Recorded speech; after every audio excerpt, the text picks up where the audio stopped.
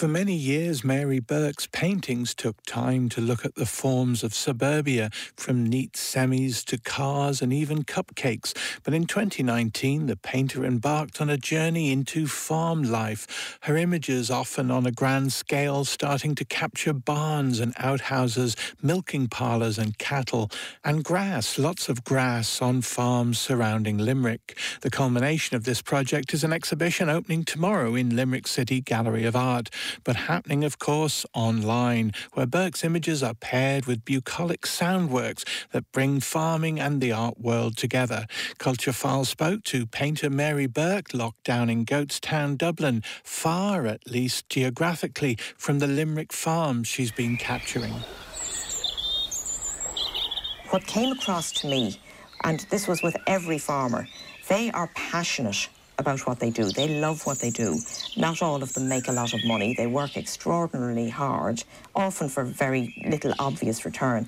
And I started to think, that could be describing an artist. I certainly detected that same passion. As an artist, you only do it if you really need to do it, you want to do it, you love it.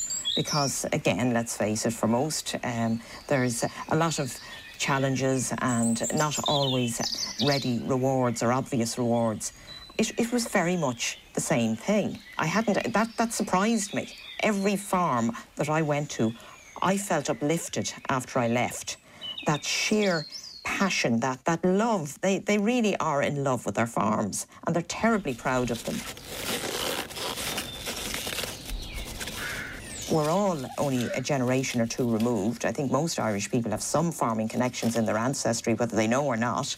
In my own case, my ancestors farmed in Tipperary and Cork and Waterford. It is something that we're not that far removed from. We'd set about trying to get participants. From the farmers who responded, we whittled that down to 5 farmers. They're not necessarily representative of all farming in Limerick, but they are kind of contrasting highly individual farms in themselves, big and small and with different emphasis. And then I set about doing the farm visits. When I got there, I thought, this work has to be big.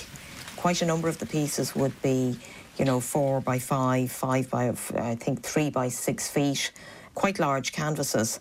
It was a combination of taking lots of photographs. The photograph is really an aid, a sort of to jog the memory. And it's usually, when I go to construct a painting, it's made from multiple photographs and changed and restructured and reconstructed, making something that also has a lot to do with memory and what I felt about the place, and trying to really recreate the sensations that I've experienced when I was on that visit.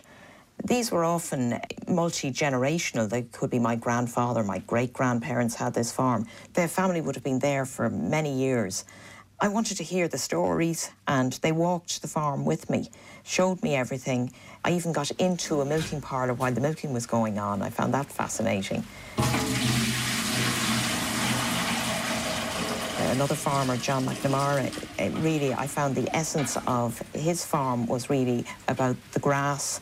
He was champion grass grower of 2018, and he was very proud of his grass and the pH content and the colour of the grass, and that this was the best possible food for his cattle. The farmer actually told me, he said, look at this grass, it actually looks slightly blue. And this is to do with the nutrients and everything, the chemical composition. And I was just thinking, there was a farmer who was very sensitive to the actual nuanced colour of his grass, which is something that a painter would look at. So I said, I've got to paint this grass. I did a large painting, which was really literally nothing more than the grass, a bit of sky and trees. And I stood back from it and looked at it and said, I've painted a landscape. I've never done that. That's not a typical thing for me to do. But really, I was thinking of it as food. It's industrialised, even though it looks like it's maybe nature and it doesn't have the hand of man in it. I think any farmer would see it as this is grass, this is good quality grass for cattle. I suppose it's awful to say that I hardly noticed lockdown because I was barricaded into my studio making this work. I was just very fortunate that all the research was done in 2019. All my farm visits were done in 2019. So I was actually planning to immerse myself in work anyway. I'm not saying it was easy, but at least, you know, I was able to work uninterrupted. The other end of it is, I suppose, the work is now down in the gallery. I probably will never see it in the gallery. Yeah, I mean, it's, over 100 miles away. Probably won't be able to travel. So I'll only see it virtually. So it wasn't what we expected, but I suppose everything's new. We're going to have to find new ways of communicating, new ways of getting work out there. That's an adventure in itself. Mary Burke there. That exhibition At Home on the Farm opens this week at the Limerick City Gallery of Art website. You heard sounds there from Miriam Lohan, whose work also features, and you can hear more about that in this week's Culture File Weekly on Saturday at 6:30 p.m. here on RTE Lyric FM.